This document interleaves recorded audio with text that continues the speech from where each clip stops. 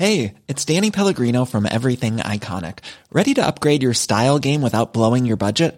Check out Quince. They've got all the good stuff, shirts and polos, activewear, and fine leather goods, all at 50 to 80% less than other high-end brands.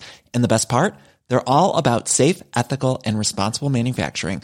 Get that luxury vibe without the luxury price tag. Hit up quince.com/upgrade for free shipping and 365-day returns on your next order. That's quince.com/upgrade.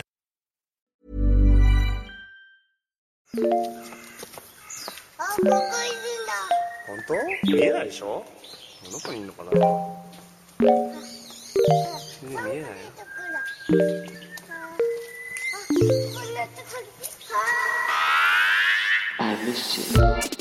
What's good, Internet? It is January 20th, 2017. It is Austin Walker coming to you not live, not honestly with a lot of energy. Not really life. No, there's nothing good. What's good, Internet? What's bad, Internet?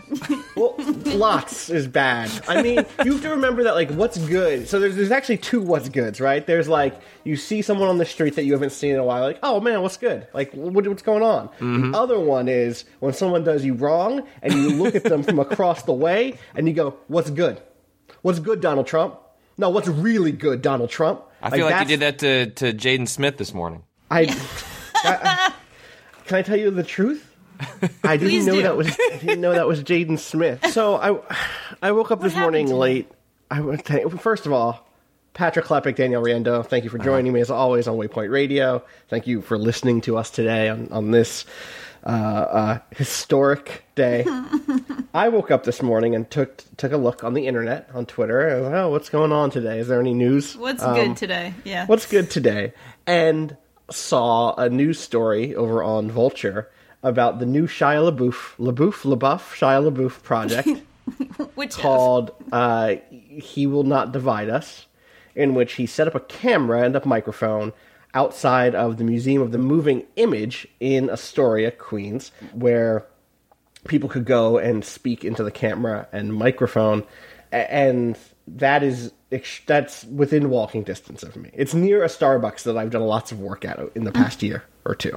And I had to go get coffee this morning, so I was walking by, and I was like, man, I'm just going to say some shit real quick. Because, like, that project's like an interesting project. Also, I have issues with it, which you can hear about in the video of me stepping in front of Jaden Smith and basically grabbing the mic and then just saying some shit. He will not divide us. You guys mind if I say something? So I kind of reject the notion that he will not divide us because we're already divided. I think that there is like this wide notion that democracy is built on consensus, and I don't necessarily think that might be true right this second. That democracy is built on consensus right now, and that's a problem. It ought to be built on dissensus. It should be built on a rejection of the notion that there is a single common frame, that there is one way of looking at the world that dominates and everything else has to fall under. Democracy at its best recognizes that we are already divided and confronts that division intellectually and critically. And materially also, not just like people talking in a building somewhere or at a camera here in Astoria, but like also with changes in policy and practice. And so instead, for the next 4 years of just leaning into a rhetoric of unification, I hope that we instead look for some sort of practice that engages with the real differences that Americans face, and that from there moves not just to stitch up that division, but to recognize the places in which the larger frame encourages it. And then from there, I don't know, maybe we do some cool shit. I'm Austin Walker. Have a good one. But I didn't know it was Jaden Smith. And then, like, afterwards, I went home, and people were like, you just ran up on Jaden Smith. And I was like, oh shit, that's Jaden Smith. Okay. And it was. I didn't recognize him. Oops. You said something like he's shorter in person? That's why you didn't recognize him? I can't just put he's shorter. He has a big personality. And so I assumed most celebrities are like Right. not what you necessarily expect when when you see them in person. That's always like somebody's shorter, somebody's taller. And I'm not that tall. Like, I'm 6 foot even, right? So I expected he'd be like 5'11" or 6 foot even or something. But it definitely felt young. He felt smaller than that, which is not a diss. My stepdad, who I love dearly, is like 5'6", 5'8", something like that. It's cool to be a short dude. Some of us are short. Some people are short. It just that's just bodies, you know. Bodies are bodies. But it's not where I thought I'd be this morning. So, and then I watched the inauguration. How about you? I stayed away from it. So Patrick, I see you taking a sip of coffee over there. I know it's not good for radio. Hey, but is there anything in that coffee? There's nothing in this coffee. I allowed myself to one. Oh, look, man, I had one beer during the inauguration, but if you have more than one beer, then you're just going down the path. And Comrade Trump may be president now, but I am still a parent, and so yeah, it's like I'm gonna give it a little time. Yeah, I did watch it. I thought I don't blame anyone for their own coping mechanisms, their own ways of dealing with what's happening, but it was important for me to bear witness, to understand, and to see it happen, and so. That's why I watched it. Yeah. There's an opportunity at any inauguration to lay out a plan, but also to lay out a tone about like what your, not just your specific policy priorities are, but like what's the picture of America that you want to put on the postcard that gets sent to every American and to everyone in the world. And it was very interesting to see him just like return to the campaign playbook of just like, oh, like this is the shit you got elected on from this very narrow base that's like not that narrow from this very large base, but not a majority. And I don't know what I expected, but I expected him to like gesture at playing ball, right? To at least like put on that hat for the day. Yeah, just lie to us. Just say, right. Hey man, I want to be your president too, and I can go. No, you don't. But I guess I appreciate the gesture, right. Which is like half of politics is like a meaningless gesture that makes you feel good, even as they're doing something else behind your back. Uh-huh. And in some ways, I'd rather like he is what he is. The word of the last like year has been the word pivot. This sense that at some point he will realize the gravity of the situation. That he is technically the president of all of us, and that he'll speak in that manner. And instead, he's doubling down on what got him elected, and he'll rise on that, he'll fall on that for better or worse, at least for his own fortunes. It was very strange to hear phrases like carnage in American streets, gangs. I'm surprised he didn't say the inner cities were crumbling. Oh, God. He has in the past, so yeah. We definitely had a conversation last night, Austin, with another editor at Vice about like trying to attempt to look at some good news happening in the world. Yeah. Chelsea Manning is going to be out of prison soon. And there's a big march tomorrow. I'm going to be marching in New York tomorrow. Awesome. I'm going to try to do my part. I'm going to bring some medical stuff just in case. We'll see. It's a good idea. There is a story up on the site by the time you hear this that is all about the Women's March on Washington and the kind of adjacent marches across the world that are in support of that march. Over 30 across the world, and 50, one in every state in America, at least one in every state. So there are hundreds of sister marches if folks are interested in. And that's up on waypoint.vice.com, written by Danielle. We also have up some other great stuff this week about if you're in a politics mindset right now. Let me tell you can come to our website and get a bunch of stuff. We have a great piece by Joseph Nope. Not Nope, Joseph Noop. I'm just in a Nope state of mind. Leslie Nope. She's great. Joseph Noop wrote a really great reported piece on the ways in which the Affordable Care Act and its potential repeal could affect game development. We've seen like a real explosion in the independent game scene over the last 5 years, and the kind of thing that this piece gets at is like, oh, right, like being able to have healthcare has been part of that, where small developers can not be turned away for pre-existing conditions, where they can be sure that like they'll have access to some degree of healthcare, and then also like mid-sized developers can, instead of going in on a really expensive plan, can just give a stipend to their workers and be sure that they can at least go to the marketplace to try to get something. It's really an interesting piece, and there's all sorts of other things about the ways in which that policy has helped with diversity inside of the games industry and helped with just a feeling of stability, like all sorts of really fantastic, interesting stuff. So check that out. And then Patrick, you wrote a really good piece this week also on the GOP arcade and kind of political satire game. Yeah. I interviewed the three folks that put together a lot of, you might be familiar with a game called Thoughts and Prayers. There's another one called Bomb the Right Place that'll make you feel bad about yourself for not knowing more about Middle East geography. It's essentially just kind of talking through their basically these people that didn't design games before suddenly designing games and trying to use sort of satire and humor and trying to convey messages through sort of game design and sort of what they've learned and how people have responded, because it won't shock me if things like that are, often in tumultuous times, art is one of the, when you don't necessarily have the political votes, art and culture are often where that stuff is expressed. Like we see a lot of stuff during, like the Vietnam War and other sort of tumultuous times. And so it won't surprise me if games are a part of that over the next 4 years. One of the things that is that I think we've been thinking about a lot lately. So we're thinking a lot about the sorts of articles that we can write, not only to report on stuff that's happening, but also the sort of articles that we can write that are about outfitting the reader with some set of skills or some set of the ability to go out in the world and make something cool. And I really am... I roll my eyes at the kind of Amanda Palmer, the next few years are going to be filled with great music thing. If you don't know what that is, feel free to Google that. Amanda Palmer of the Dresden Dolls said this days before moving to Australia from the United States. And for but I do think that there is not an opportunity. I think that there is value in going out and making cool shit right now and making stuff that engages with your experience and that is something you want to watch or play or read. And so I think a lot of us here at Vice are thinking about that right now, and the type of journalism that maybe gets denigrated often, like kind of like service how-to journalism. But we kind of were thinking about trying to do that in some cool ways. So look forward to that next week. You guys just want to take some questions today? You want to go back to our politics hole, maybe?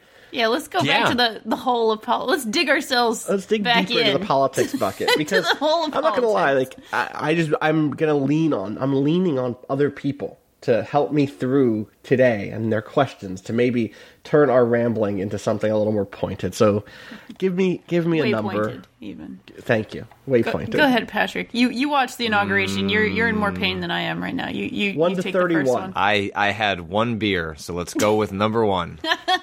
Good. All right. This comes from Raj. How do you see Trump's upcoming term impacting the tone and timbre in which gaming discusses, interacts, and evolves when it comes specifically to the issues of race and gender? There's an overwhelming sense that a lot of progress was made during Obama, but the question is now, will these issues regress or progress in spite of a Trump presidency, and how will it shape the lexicon and discourse that gaming falls into? Which is kind of like a broad question. I think we can be even a little broader than just race and gender here, too. I really hope it means people, game critics, people who are engaging in games, I hope it means they're holding developers' feet to the fire harder than ever. I hope it means that people are saying things like, no, this is bullshit. We've seen that this is bullshit. We need to progress rather than regress. We need to actually kind of take things further. I'm really hoping that this makes me angry. I think it makes a lot of people angry. And when I'm saying this, I'm talking about the current climate, politically speaking. And I'm hoping it makes people say, no, we're going to fight harder. And that goes back to what you were just saying about, art is really useful in these times. Art is really incredibly useful, not just for the artist, but for the people who engage with it, the people who get something out of it. So I'm really, really hoping that sort of translates into games as well. Yeah, I don't know. I think it's hard to say because I don't know that any of us I don't know that we've settled on like what this means. Like, I mean, we spent 18 months in a protracted presidential campaign, and then the last couple of months sort of hand-wringing over what might happen. And what starts today is the actual presidency of Donald Trump, and the actual rolling out of although I guess he's apparently taking the weekend off and starting on Monday. Of course he is. Yeah. I mean, it's a long campaign. It's just, I guess, sure. But, like like what actually happens, like what the response is, what people's feelings are, like how that sharpens is, I think, yet to be determined because so much seems at stake, but it's yet unclear like where those sort of proxy fights are going to happen. I think that's where you end up seeing people sort of sharpen their rhetoric and their sort of rhetorical swords in terms of how that rolls out in art. I would be shocked if much changes in sort of like the AAA space just because it's so slow moving. Right, like a game that wants to respond to Trump, right? Like if it goes in development now, might be coming out like as he's finishing up 4 years, or like who else knows? So I would imagine like there won't be like direct responses, but you can see things more subliminally, right? Like sort of like cracking down on minorities and things like that have been those existed before Trump, will exist after Trump. And I guess I'm more excited about sort of like independent developers, smaller games, things that can be created, released, and iterated on in a fashion that's a little quicker. And I'll be curious to see how that happens and where video games find that voice because, over the course of, Obama's presidency, it's probably true that like a lot of game development like leans liberal. Like I don't have the stats on that, but like that's my gut feeling based on, all my time in it. How does that change under, a radically different presidency? Like, I don't think we know because I think a lot of people were a lot younger under George Bush and weren't necessarily as politically active or activated.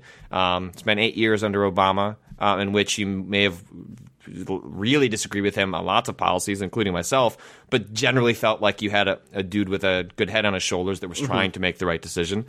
And now that may not be the case. And so how art changes and what that means, like, I don't know. But I'm excited is the wrong word, but I am excited to see how games respond in that moment because games are uniquely matured in this moment in a way they haven't been in the past.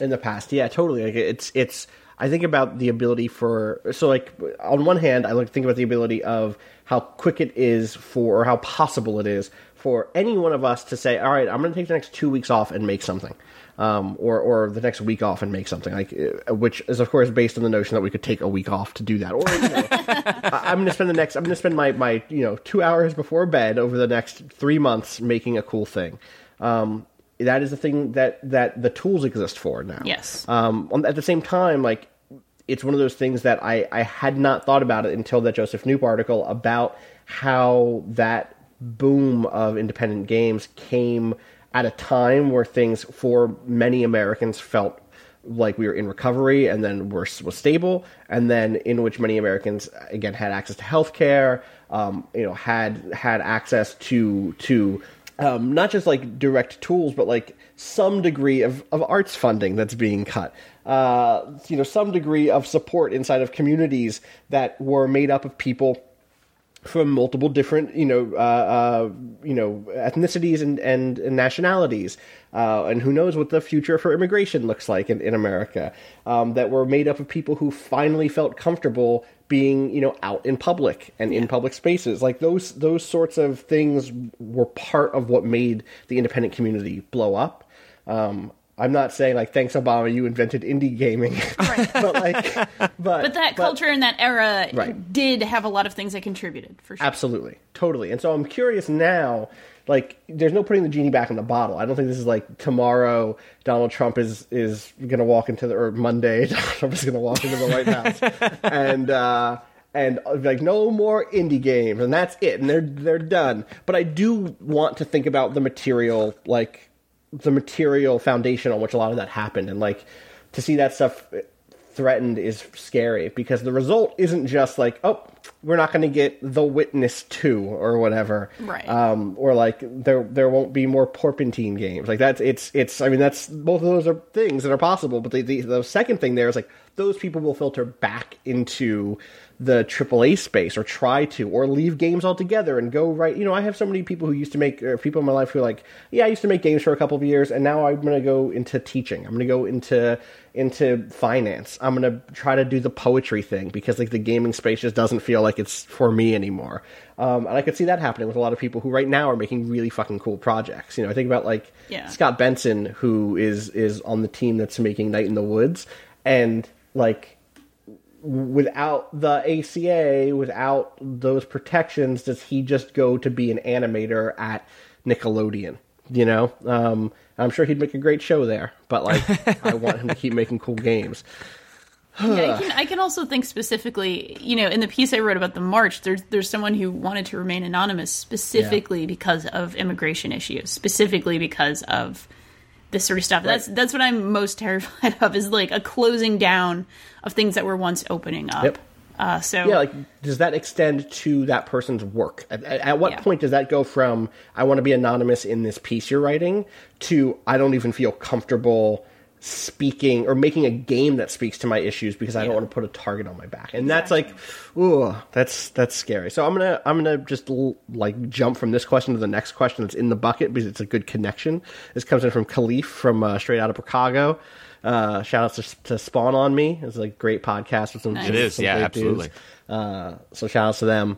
He says, "Hey crew, with Trump being in the White House, do you think we'll see a rise in conservative-leaning messages in games? Will we see a rise in anti-politically correct games?" Which I don't think is necessarily I don't think that's necessarily in a contradiction to the previous question, right? I think you could live in a world in which there are both increasingly liberal or leftist games and increasingly right-wing, conservative, alt-right, anti-politically correct, like, fuck you games. I mean, you could argue that a lot of games in the AAA space, especially, maybe not in the last, 2 or 3 years, but 4 years back and further were, they had a lot of militaristic sort of right-wing messages. It's not unheard of. The Division is a game I liked a lot. I also shot a lady to death while she was screaming Black Lives Matter. That happened this year. Yeah. Or last year. Not even the last 2 years. Yeah, exactly. So it's still happening. In some way, I think I totally can imagine that stuff continuing. We're a month out from Tom Clancy's Coke Wars, right? Wildlands, Ghost Recon Wildlands, Ghost Recon Cocaine Mountain. Yep. So I don't think that those two things are necessarily in opposition. I can totally see that stuff. And I mean, that also just reflects the increasing polarization, right? Like the truth of this election wasn't just that America has lots of really regressive ideas it has never really contended with, and that those have been in fact used to put people in power, and now the kind of chickens have come home to roosts, but also that there has been real progress made, and that the country is strongly divided on where it's going from here. So I for my money, I could very easily imagine some super out there conservative, very obviously, America first, carnage in the streets games, and then also games that are interested in diversity and interested in other sorts of conflict resolution and all that. Yeah, I don't know necessarily there'll be a rise of conservative leaning video games. The arc of history is not history has not really shown that in other mediums necessarily. Right. Well, I don't know that that's true. It depends on. So that's the thing is that it depends. I'm not sure if the proliferation of sort of warmongering in Call of Duty necessarily is a reflection of a conservative leaning. That's also a lot true. of. Think about the rise of modern warfare comes in the middle of the war in Iraq, in the middle of lots of broader rhetoric around how dope we are at war. People wanted to see that, and then look today at that's also that's in all sorts of. I don't know if I would necessarily label that as a conservative. That's there are a lot of liberals that sign up for that sort of rhetoric too. I don't know if I necessarily pigeonhole that as conservative. Let's break out of that. It's more of a status quo. The status quo of America as a superpower than it is necessarily a left-right divide thing. But it is definitely the status quo is good in this case. That's sort of what that message is saying. I think if we were in a Hillary presidency and she was a very hawkish candidate who I easily could have seen getting us involved in more armed conflicts around the world, I also think that could have been reflected in whatever games came out after that. So You're right. It's not just a left-right breakdown thing. But I do think that what I'm saying is I could totally see the policies of Trump and the Trump administration and a Congress that is right wing being reflected in work that comes out. I also think that we should think a lot about what the alt-right will start to produce. Yeah. The so-called alt-right that organized white supremacist groups, organized isolationist groups will start to produce, because the same tools that make it very easy for, interesting queer collectives to put out rad work are still easy to use for other people. And I don't think we've seen any great work of the far right inside of gaming. I don't think we've seen a super successful. There is no antithesis to Diaries of a Spaceport Janitor, but for people who hate people of color. There was that one game. It wasn't good. The hatred. Hatred happened. That's what I said. Hatred 2 could happen. Yeah, totally. But I don't know. But I do think that I could imagine a world in which we see an indie boom targeted at that set of consumers, and then we'll have to see. I wish that would happen, not because I'm not interested in a game that is hateful towards minorities necessarily, but I'm not looking for that swing. But right. I would be for games being used as a tool to express viewpoints, even if viewpoints that I disagreed or violently disagreed with, because I think it's an interesting way to express them. I'm skeptical whether that will actually happen. We'll see. I think it depends on a lot of things. I wrote an editorial forever ago, a decade ago, which was to say, I don't know that I stand by it all the way. Basically saying, people talk about the Citizen Kane of games. Again, this was a decade ago. Oh, so yep, people totally. talk about, when will we see the Citizen Kane of games? And I'm curious when instead we will see the, what the fuck is the movie I'm thinking of? Why am I blanking? What's it about? It's about black people overrunning the White House. It's a very important film. The guy then made a film. He made Tolerance, was his film after that. D.W. Griffith? Griffith, yes. Oh, you're talking about Birth of the Nation. Birth of the Nation. Yeah. When will we see Birth of the Nation of games? When will we see that? Because that's a film that, as a piece of media, influenced filmmaking in this big way, and also is despicable. Yeah. And we haven't gotten that quite yet in gaming. I'm just ooh, this is terrible. And also, what can we learn from it technically? Yeah. And that's a difficult thing. That would be a difficult thing for gaming to work through. Yeah, I certainly know some people who would say that has happened, but they would say Right. that about those militaristic, About Modern Warfare. Exactly. Exactly. That it has some despicable messages in it that you could argue that the colonialism and imperialism of America is Right. despicable, and that but it's also a technically very sound work that we could learn from. But Right, the scripting is really incredible. yeah, And it's really fun to play. yeah, right. It is, right. Yep. How do we contend with that? All right, let's get another number. We're down to 29 questions in the politics bucket. Danielle, give me a number. Okay. Today's the 20th. Let's go with 20. It is. Okay. Dark day. Okay, so this comes in from Chrysanthemum from Florida. Hi, Austin, Danielle, and Patrick, and whoever Hello. else. Hi. Loving the podcast. Y'all have helped make my hour-long commute each day enjoyable.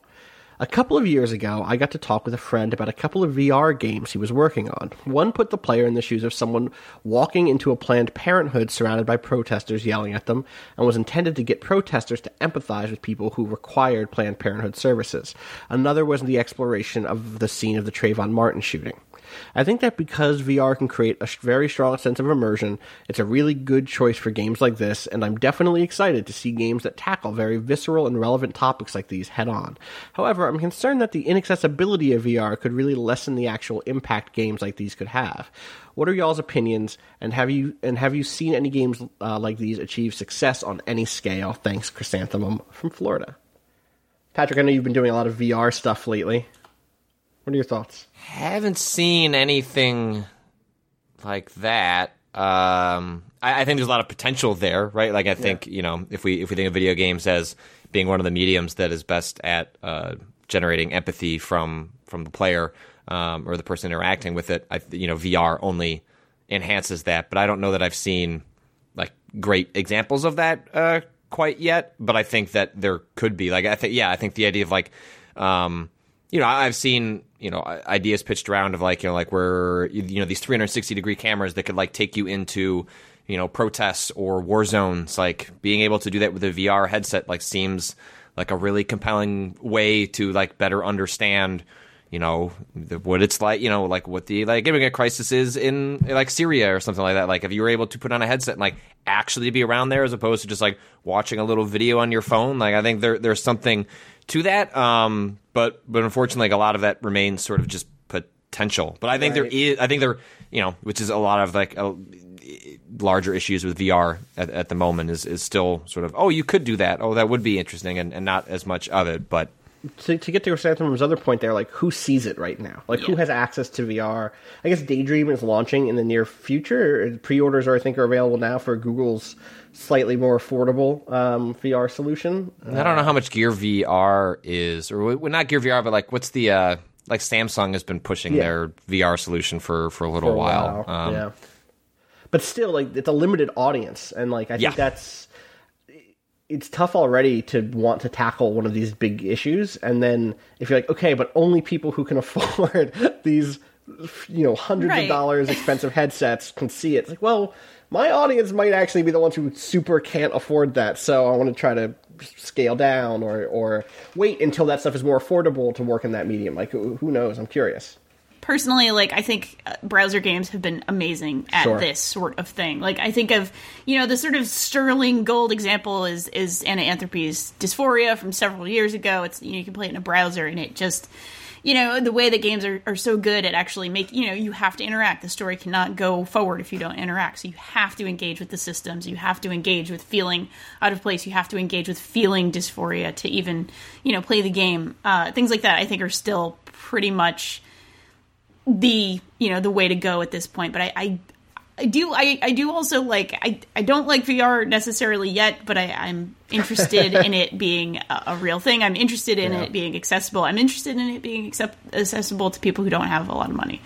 So one thing I would say is, unfortunately, like lots of people that aren't us don't play browser games. One of the giant stumbling blocks, if Tim Cook of Apple did anything in the next 4 years, I would love it if he lifted the restrictions on the App Store for currently not allowing sort of actual political video games or anything that takes any sort of stance related to politics in any direction, or history, or the world, or anything. The App Store is extremely, extremely limiting in terms of what you can actually create there, which is a vestige of Steve Jobs. The App Store is where is one of the biggest places where people access things, and the idea that one of the places where people can be reached that is off limits to political speech is distressing. But I think we're able to hand wave it a little bit more in the Obama era, and I think it distresses me way more in the Trump era,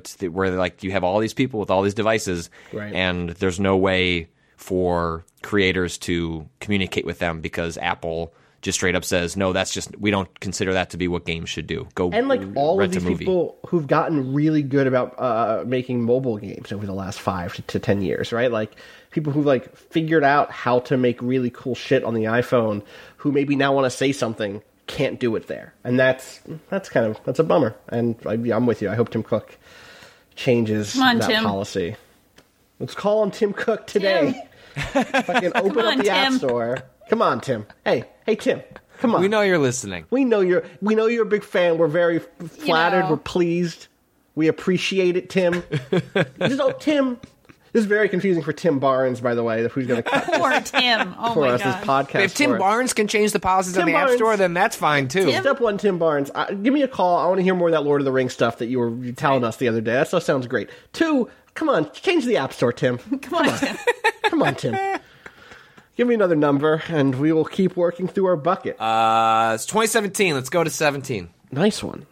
This comes in from Dimpta, and it is a difficult question. Great. Does the plethora of cheap, addictive digital games available to modern people drive down political and community engagement? Does anyone have an answer for this that is based on something other than their gut prejudices and or vague platitudes that sometimes gaming brings people together? I met my significant other via gaming, etc. Man, way to undercut all of our answers. Yes, which is why it's a good fucking question, Dimpna. I think that this is a difficult question that is one of those things that is important for us to think about because this is what we do with our lives, and it is really easy to fall into the trap if you're in a position like us to just like not engage with it at all and just like, nope, game, this is my job, it's my job, that's all I have to think about, or to fall into like despair over feeling like you're wasting your life or that you're not doing something important, or to fall into those easy platitudes. So I'm curious, Danielle and Patrick, like, once upon a time in 2010 or so, I actually did some actual research into this because I was trying to sort of spearhead a tiny little game development thing at the ACLU. So I sort of had to convince my colleagues there, many of whom were not gamers, many of whom were in their 60s or 70s, old school activists who, were not necessarily on board. And There's never been a faster or easier way to start your weight loss journey than with PlushCare. PlushCare accepts most insurance plans and gives you online access to board-certified physicians who can prescribe FDA-approved weight loss medications like Wegovy and Zepbound for those who qualify. Take charge of your health and speak with a board-certified physician about a weight loss plan that's right for you. Get started today at plushcare.com/weight-loss. That's plushcare.com/weight-loss. plushcare.com/weight-loss. I was looking into the work that was being done at the time, Games for Change, and iCivics.org, which was actually Sandra Day O'Connor's games portal. She was sort of involved in making a games portal teaching about civics kind of to kids through these little management sim style things. Sure. Yeah, it was pretty rad, actually.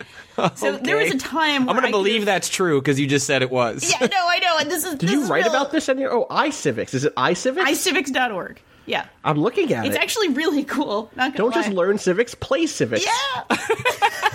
They had some good outcomes, but again, this was 7 years ago, so I don't remember the numbers. I remember seeing some encouraging research that was done on the educational value of types of games like this, especially sort of like sim games, like management sim kinds of games that actually sort of force you to engage on some level with the ways these things actually kind of work. But that's 7-year-old, that's 7-year-old data. I have not since actually looked at, any white papers. So there is like a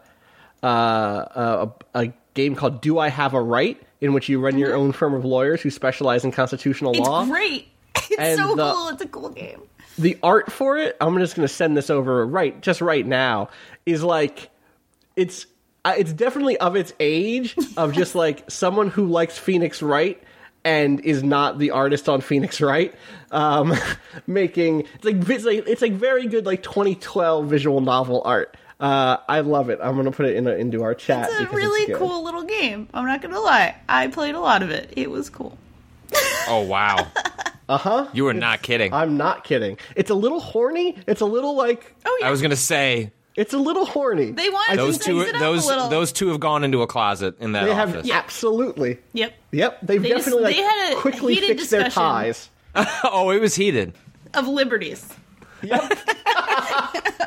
He took some liberties. Anyway, we're stepping over this very important question, which I guess like on one hand I see the direction you're going, which is like, hey, there are ways in which games can engage with these difficult things and like actually maybe teach us something, right? Is that the direction you're going? I mean, I think games like this that were actually made with constitutional lawyers sort of at the, in the development of, horny constitutional lawyers, which, they all are, in case you didn't know. I'd play that game. I'd play that game. I'd watch that show. The Good Wife, if you will, of constitutional law. I think there is actually some decent evidence that there is actual sort of political literacy being taught there.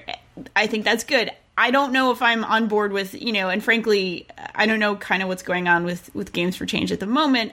I do know there was a whole lot of sort of glad-handing at some point in the past about games that were made for social change and news games and all sorts of stuff. I think there was a lot written about them and not a lot of actual research done on their sort of efficacy as educational tools. So, I think there's a danger of a lot of things being said and nothing actually being said. To speak to that like briefly, I definitely think this is a situation where there are people who the closer you are to those things, the more actually critical you are about whether or not they're good or useful, or more, especially the more knowledgeable you are about the fact that there has not been a lot of research. I did a talk, I was the moderator at a talk at the Columbia School of Education last year, along with some people who work in kind of the serious games or kind of like educational game space. And they were all like super aware that, like, listen, you need to test these things. There is not, you don't just say, I'm going to make a game about poverty, and then you made a game about poverty. Like, you need way more than that. The specific example that they gave was a game that was designed to be about, to teach people that poverty wasn't like poor planning or like a bad choice. It wasn't just like, oh, hey, I woke up one day and decided to be lazy. It's that living under poverty restricts your choices to begin with, and blah, blah, blah. And then the actuality of that game design was, if you played it right, you got to be super rich, or like you got to not be poor. You could just super easy. And so the takeaway from people when they tested for what their feelings were about people who were lower income, the response was, after playing the game, more people believed it was the fault of poor people that they were poor. As like literally completely the inverse of what the intended effect was. Yep. So yeah, like I'm definitely sort of skeptical. Though the other thing that happens is definitely like someone hears that someone is making games about real issues and then thinks, how can we get money behind this? How can we get money from this? And that stuff rarely comes, I think, from the people who've dedicated their lives to this thing that doesn't make them a lot of money, but does come from people who are like opportunistic, and that sucks when that happens. I just think it's also, for these types of games, like if you tell someone this is a game where you're going to learn about poor people, like you're automatically turning away a lot of people that are not like, they're going to start thinking edutainment, and they're like just not going to go down that path. I think that's why games like Cart Life and Papers, Please are exceptionally good at being political games without being necessarily outwardly like waving a political flag, right? Like Papers, Please is about like immigration policy, and like Cart Life is about like lower income workers, and they're really good at like imbuing you lessons about what it is like from those two different viewpoints, without sort of saying like, hey, here's what you're going to learn today. Not to say games like that can't be useful. I just feel like if you start with that premise, you're already going to get a lot of people that, regardless of like how well designed it is or how interesting it is, you're going to lose a lot of people along the way. Yeah. I will say that we have, to use the word of the year, pivoted. We found our pivot point to get away from the difficult question, which is, the question was basically, is the fact that we're all playing cheap, addictive, like empty games, is that driving down community engagement, local engagement with the issues in our lives? And I think you can probably expand that. That's just media. That's not games. Right, I was saying, you can expand that beyond games. But like, yes, absolutely, like 100%. Like there is like, being snippy on Twitter is a lot easier than going out and to marching. So what do we do about this? As people whose job it is to cover games, like, is it our duty to like be more rigorous in our coverage, to not give as much attention to those things, to try to use those as a vector to talk about? Like, I'm spitballing. I don't have an answer to this right now. I think it's a fucking difficult question to say, like, in the world in which we are saturated by cheap media that distracts us instead of which engages us, or that distracts us instead of connects us, what do we do as journalists and critics, but even just as citizens and people in the world, to get to live in that world and encourage that sort of community building? I think we can advocate for a balance, because I think there's a lot of value in games that are just fun and just a distraction. Sure. If somebody is having a really difficult time in their life, it's okay for them to seek a little quiet healing space with whatever match 3 game that gives them a few minutes of pleasure and happiness. But Solitarica is really good. Play Solitarica. There's a lot to be said about things that make you feel good and give you a break from how fucking horrible the world is. But it always has to come with a balance. I remember just today, Heather Alexandra, friend of the show, I guess, was tweeting about this. Was tweeting about like, take a minute if you need a minute. Do whatever is fun, whatever you find healing. But also sort of like you can get your mind away, but your body ready to march. She said something really sort of poignant like that, where it was like, it's okay to take a break, but make sure you come back to reality full force and actually do the fighting that needs to be fought, basically. I think it is the challenge for us, like the three of us, is realizing the sort of like media reality we are in. Yeah. And yes, you can hand wring over that, but also that is what it is. And so the challenge for us is, how do you package, how do you make it enticing for people to engage with that rather than getting upset that they won't? The challenge should be, how do you do it so they will in a way that you can bring them in? And so that's what we need to figure out. It's things we were thinking about this week. It's like, all right, it's the inauguration. Like, how do we find angles in video games that are going to get people interested and engaged? Like the Affordable Care Act piece is like a great example of that. Like, this affects the games that you want to play, which is a policy in real life. It's not just, a slice of social justice. Like, it's a real thing that's going to affect the games you want to play. And so it's people with cancer. It's people with like, fuck. But it's on us to find a way, like, rather than complaining that like people won't click on it, it's like, how do you get people to click on it? And that's on us to find the angles. That's on us to find the ways in. And I mean, that's going to be an ongoing challenge, because it's not going to get easier. The things are going to get diced up more and more going forward. And so we need to, instead of complaining about like, why won't these young kids just look at this stuff, like take your vegetables, right? Your like phone. Yeah, like they're not gonna. So instead, how do you get through to them through that avenue? And like, that's the great challenge for us in media is finding a way to do that. Yeah, I also just want to say, I don't think this is. I just, let me put on my philosophy cap real quick. Two things. So one is, this isn't a new dilemma in some way, right? Like, there is one of the philosophers who has been most influential for me has been Foucault. I've mentioned Foucault a bunch, maybe not on this podcast, but and Foucault like really cleanly divides into like an old period and a new period. And in the old period, he's like deeply interested in systems of power and the ways in which power produce individuality or produce the self, right? Like, he writes about sexuality and kind of and history and about how the kind of systems of power help produce what the kind of status quo is when it comes to what counts as sexually deviant, and how that's all actually tied into this historical shift in power. It's really fascinating stuff. And then in his later life, he goes from talking about biopower and about the control of bodies and about how we're all controlled to talking about self-care. And like, a lot of the discourse that we have around self-care, a lot of that comes from Foucault and people who've studied Foucault and people who wrote against Foucault. And suddenly becomes this guy who's saying like, actually, I'm choosing to have the sorts of sex I want to have. Like, and that is itself a revolutionary thing he's doing. And so he goes from being the sort of person who says, put down your phone. He didn't say put down your phone. He was writing in the mid-century. Right. Put down your phone. So being the person who's saying, actually, we are better for occasionally picking up our phone and letting ourselves do the thing that is wasteful, that is not about being productive. I think that's a really interesting dilemma, because there are people who like that old Foucault. It's like, I miss the old Foucault. Straight off the blow Foucault. Like if you want to get easy about it. So that's like an old thing. That is not a unique thing in 2017. The other thing I'll say, and I think this gets to Patrick's point, is I think a lot about there was an interview done with the philosopher Heidegger, who is not the best dude. He spent some time in the Nazi Party, left it. I'm not a Heideggerian necessarily.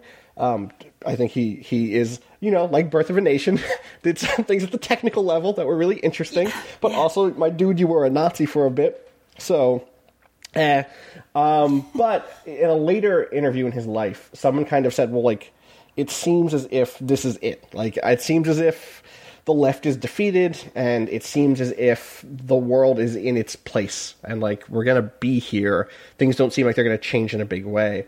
And he said only a God can save us. And I don't think he meant, it's not just me, scholars don't think he meant like only God can come down from heaven and save us. He meant that only things that we could never predict will shake things up. And for us, that stuff that seems irrelevant to us in the day-to-day It means that like there could be a radical revolution in Indonesia tomorrow, and like no one knows what that would do to the sphere of the world, right?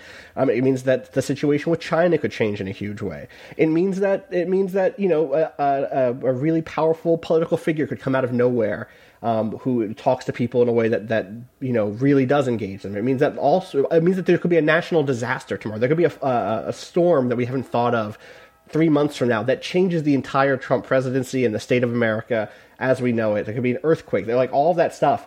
And for Heidegger, the goal isn't to like let that thing wipe through history and change it. It's to be ready for that thing and to be ready to be prepared and to have developed the skills necessary to move in that moment and take political action. And so I think for us, this goes back to the like thing I was saying earlier about like trying to get into types of journalism that equip you.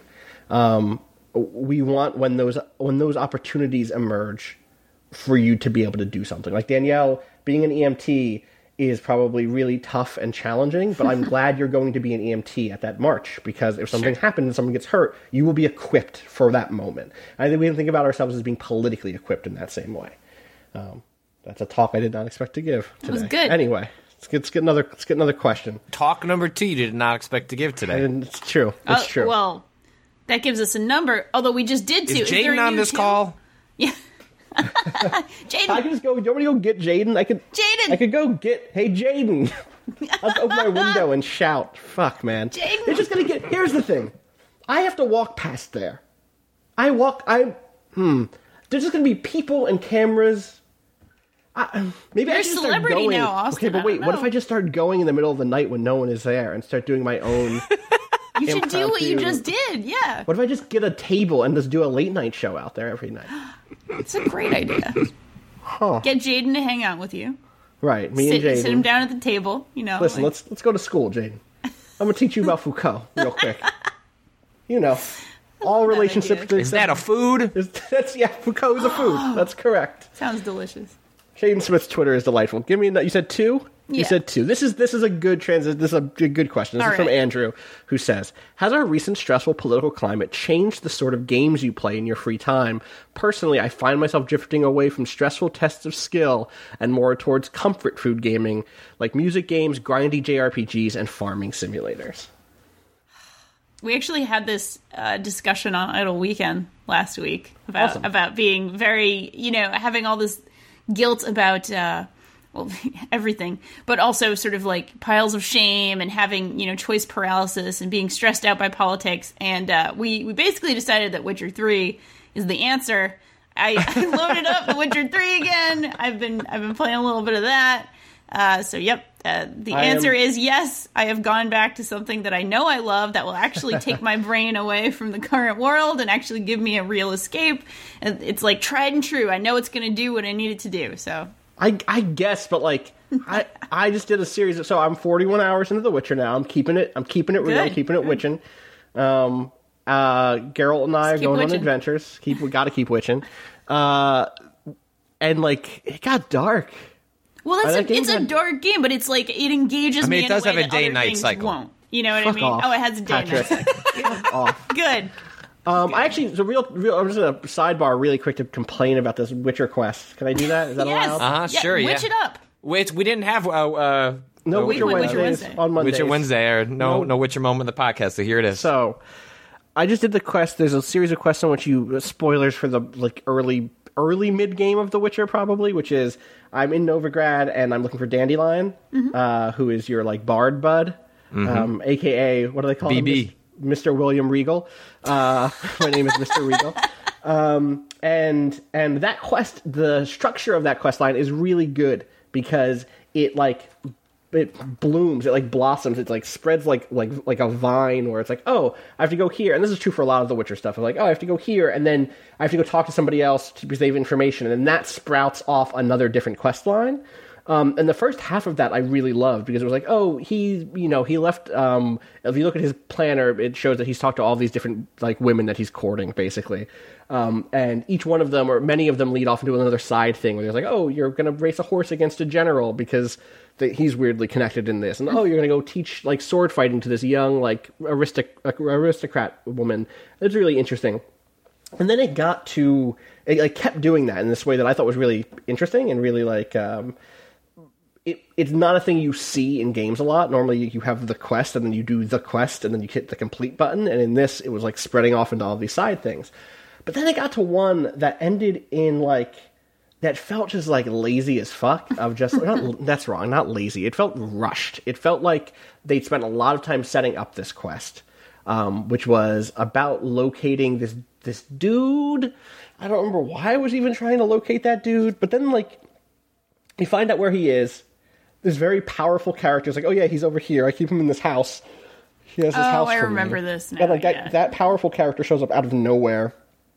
And it is, like, not very well introduced. I know he's a character in the series, but, like, still. And then you go into that dude's house, and it's just, like, a slaughterhouse in there. It's just, like, out of a bad, like, episode of SVU or something. Of just, like, oh, there are just dead women everywhere. Yeah. And the premise is that he's been living like this indefinitely, like, for a while, for at least days or weeks. And it just, like, felt like it was painted last second, like, oh, we really need you to hate this guy. What's the thing he could have done? Oh, murdered dozens of women. that's the thing and it's just like, this feels cheap. Like, this doesn't feel like they set it up in a way. Maybe I missed stuff on the way, but other than that, I'm having a really good time. I got that troll that paint. I found another cool troll who was guarding some gold. It's good trolls in that game. Trolls are great. Anyway, games that we play when we are trying to distract ourselves from politics. Again, building off of the last question, actually. Patrick, are you playing anything, like, are you finding time for anything that's like, this is just relaxing? I don't have time for things like that. That's what my kid is, right? Like, so I literally don't have the free time beyond playing the games that I need to do my job to make time for games that are just, this is for me. Right. But that free time is taken up by my kid who, like, in some ways, it's like a larger game. Like, can you raise like a child to make a meaningful impact in the world and make this place a better place than you arrived? That's my game. That's a good goal. Good goal. That's a hell of a goal. You know, I've played some games that take place in real time before, but that sounds like a real long term game. That's like, it's like you have to sign like this 18-year contract. Sure. I should have looked at the terms of service before. It used to be. It actually used to be a 26-year long contract, where you at least cover them for 26 years until the ACA. Now it's back to 18, I think. I will say that's the ultimate game. I will say I've found a lot of solace lately in learning wrestling, right, and jiu-jitsu and pushing people around. That's a game, I guess. Yeah, and I've definitely been very looking for therapeutic. I spent the last couple of weeks thinking about trying to find a hobby that was something that was wasteful. That was like, this is for me. I'm never going to talk about it publicly. Not because it's bad, but because like it's not. It could be bad though. It's allowed to be bad. It can be bad. Whatever it is, I'll be bad. You bad, Austin. It could be bad. But like, that isn't a thing that someone could tweet at me and say, "Can I see you do that thing?" Not because it's illegal to see them, or like wrong, or explicit, but it could be. We live in a very public world. We live in a world in which Twitch IRL is a thing, in which there is pressure as public figures to open ourselves up in a big way and to have everything be part of like an oeuvre. And I don't want that. I want a thing that isn't that, and playing games can't be that for us anymore, right? That, like, Patrick, you and I need to write that letter series back and forth about Gravity Rush 2 and Class, which, like, Jesus Christ. That's a lot. And that was a game that I was like, this is going to be a light and fun. I'm going to fly around. I'm going to fall around. And then, like, and it is definitely that. Yep. But it also is not that. There is also some class warfare. So I think that's so for us, it sounds like maybe because it's our job, we all look outside of games for that sort of thing. Yeah, I watch horror films, I read, like, I don't look to games for that stuff because I'm in games too deep, guys. It's in too deep. I will say there are games that I go to on some specifically bad days. I really, on days where I'm just like, I need a thing, I replay Gravity Bone and 30 Flights of Loving, which are like tight little... Good choice. I could play both of those in like an hour and 15 minutes. There's like it's just like really aesthetically pleasing to me. It's sort of like eating a really nice meal, and that's one of my like bits of escapism, I guess. I don't do. I think today I might pay $4.99 for Knack on the PlayStation Store. Listen, Nice. one good thing today, Patrick. It's on sale. 75% off. That's pretty intense. Like democracy. Knack 2, for people who don't know, there is a really good song. Oh, yes. It's the new Waypoint anthem. Knack 2. Feet, what about you? You find that on twitter.com/waypoint. Just dig through the feed until you find the Knack 2 trap rap song. So you hear it echoing off in the distance. Let's do one more question and wrap it Okay. up. Give me a number between 1 and 20-something. 26, 24, 26. Why don't you pick one? All right, I will. One second, I'm going to go to a dice roller. Ooh. Oh, Roll of course. a 26-sided dice. That's Oh, a thing. good. Do they make those? No. Roll 26-sided die. Thanks, Google. Are you doing this on a website? Dice.virtuworld.com. Oh, Okay. nice. No, that's not true. That Sure. only goes up to 9 sides.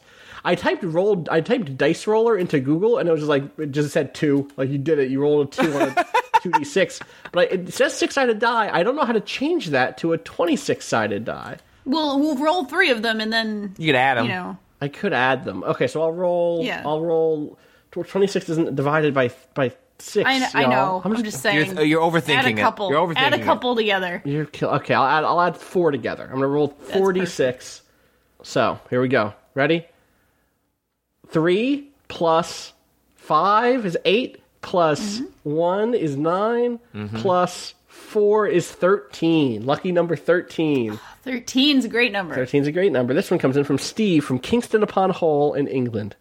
Hey, Waypoint. Big fan of you guys. I love the show. So my political gaming question is, this is a good one to end on. If video game characters ran for parties, which video game character do you think would run for which party? And what policies do you think they would try to enforce?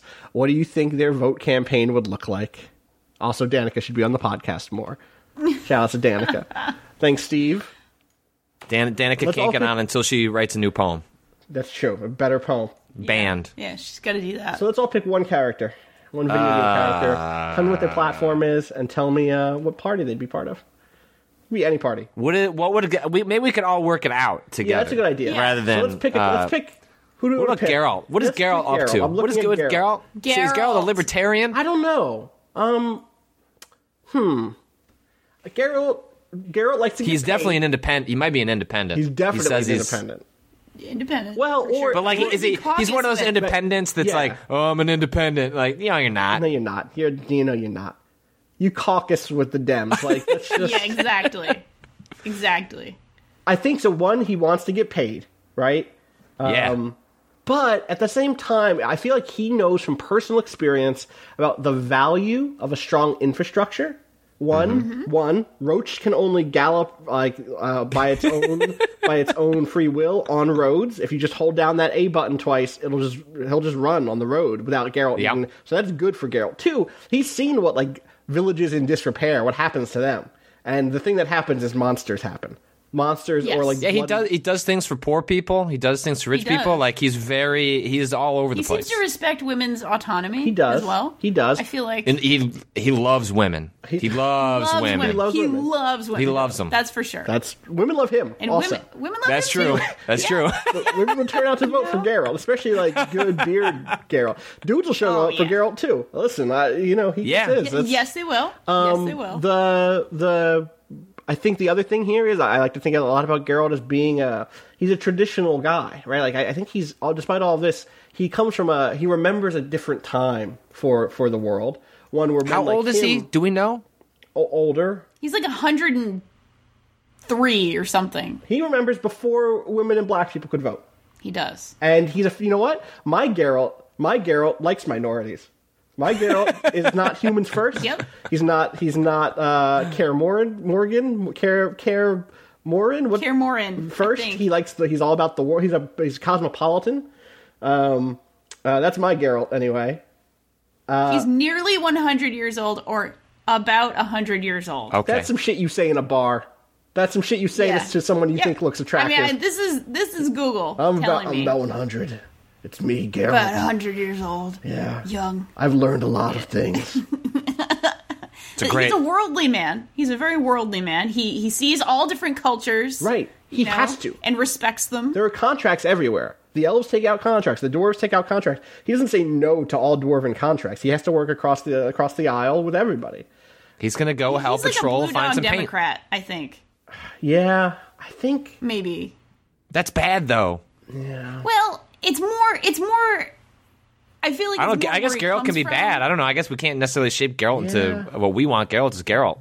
Do you think Geralt feels? What do you think Geralt feels about the witch hunters? Because like the witch hunters are like doing his job, but like in this really professionalized, buttoned up way, where like he's the guy who knows all the old tricks, and they've all gone to like technical college to like learn the like the privatization of. He's kind of a blue collar dude, right? Like that. He's kind of like the plumber who, instead of taking care of your toilet, takes care of your monster problem. Yeah. He's like very like blue collar, like So I think he votes Democrat. I think he votes Democrat or liberal or wherever you are. Definitely a pro.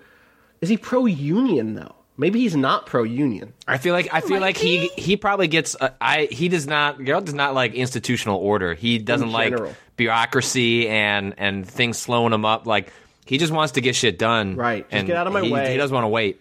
Man, I don't know I don't think he fits in the spectrum, guy. I think the political spectrum doesn't quite capture Geralt. I mean, he's kind of like a socially liberal. Yeah. Socially liberal, and also like believes in infrastructure. Right, but also he can't be full libertarian. Right, but also wants to be able to do whatever he wants to do. But wants his freedom. He's not into regulation. Right, pro infrastructure, anti-regulation.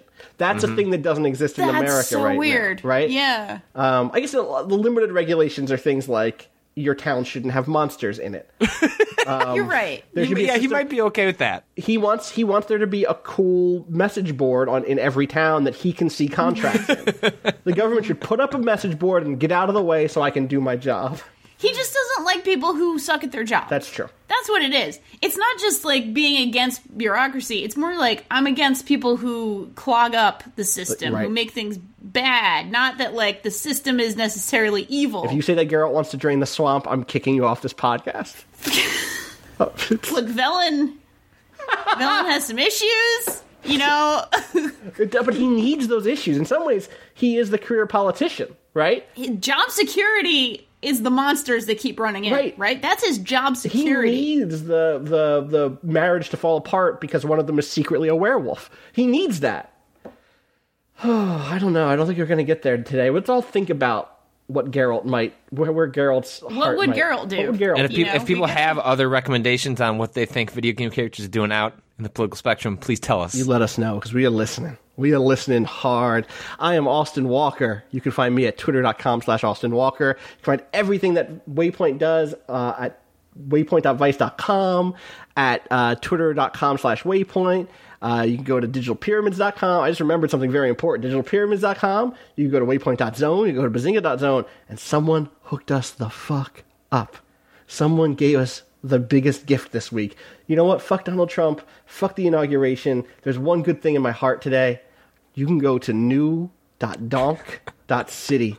Yes! New.donk.city and find out everything we do at waypoint.vice.com. It's a redirect. Someone set up new.donk.city. Say that 10 times fast. New.donk.city. New.donk.city. New.donk.city.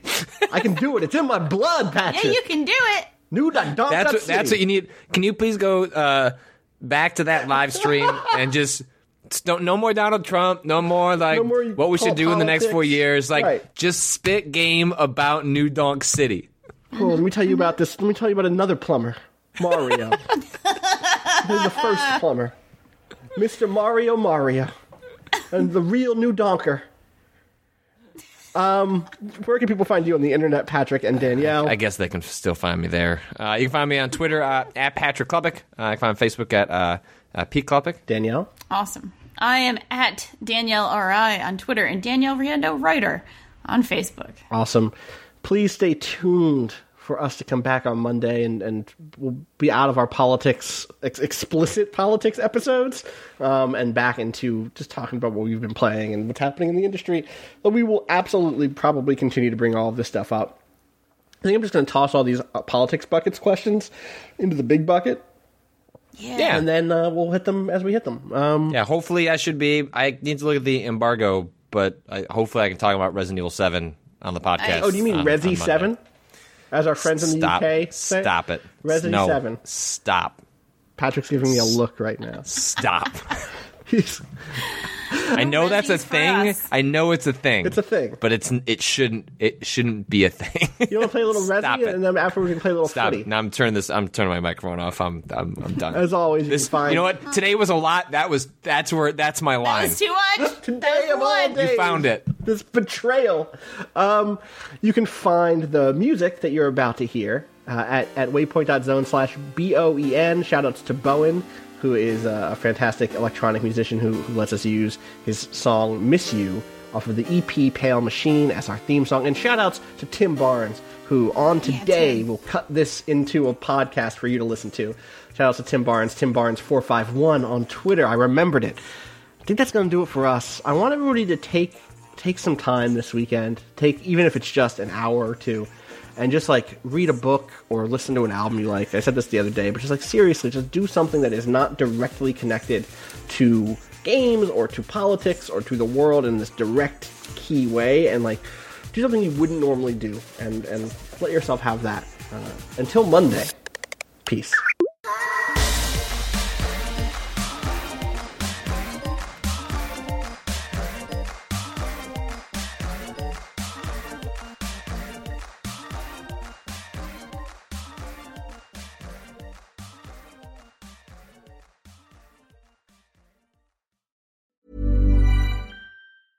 When it comes to your finances, you think you've done it all. You've saved, you've researched, and you've invested all that you can. Now it's time to take those investments to the next level by using the brand behind every great investor, Yahoo Finance. As America's #1 finance destination, Yahoo Finance has everything you need, whether you're a seasoned trader or just dipping your toes into the market. Join the millions of investors who trust Yahoo Finance to guide them on their financial journey. For comprehensive financial news and analysis, visit yahoofinance.com. The #1 financial destination, yahoofinance.com.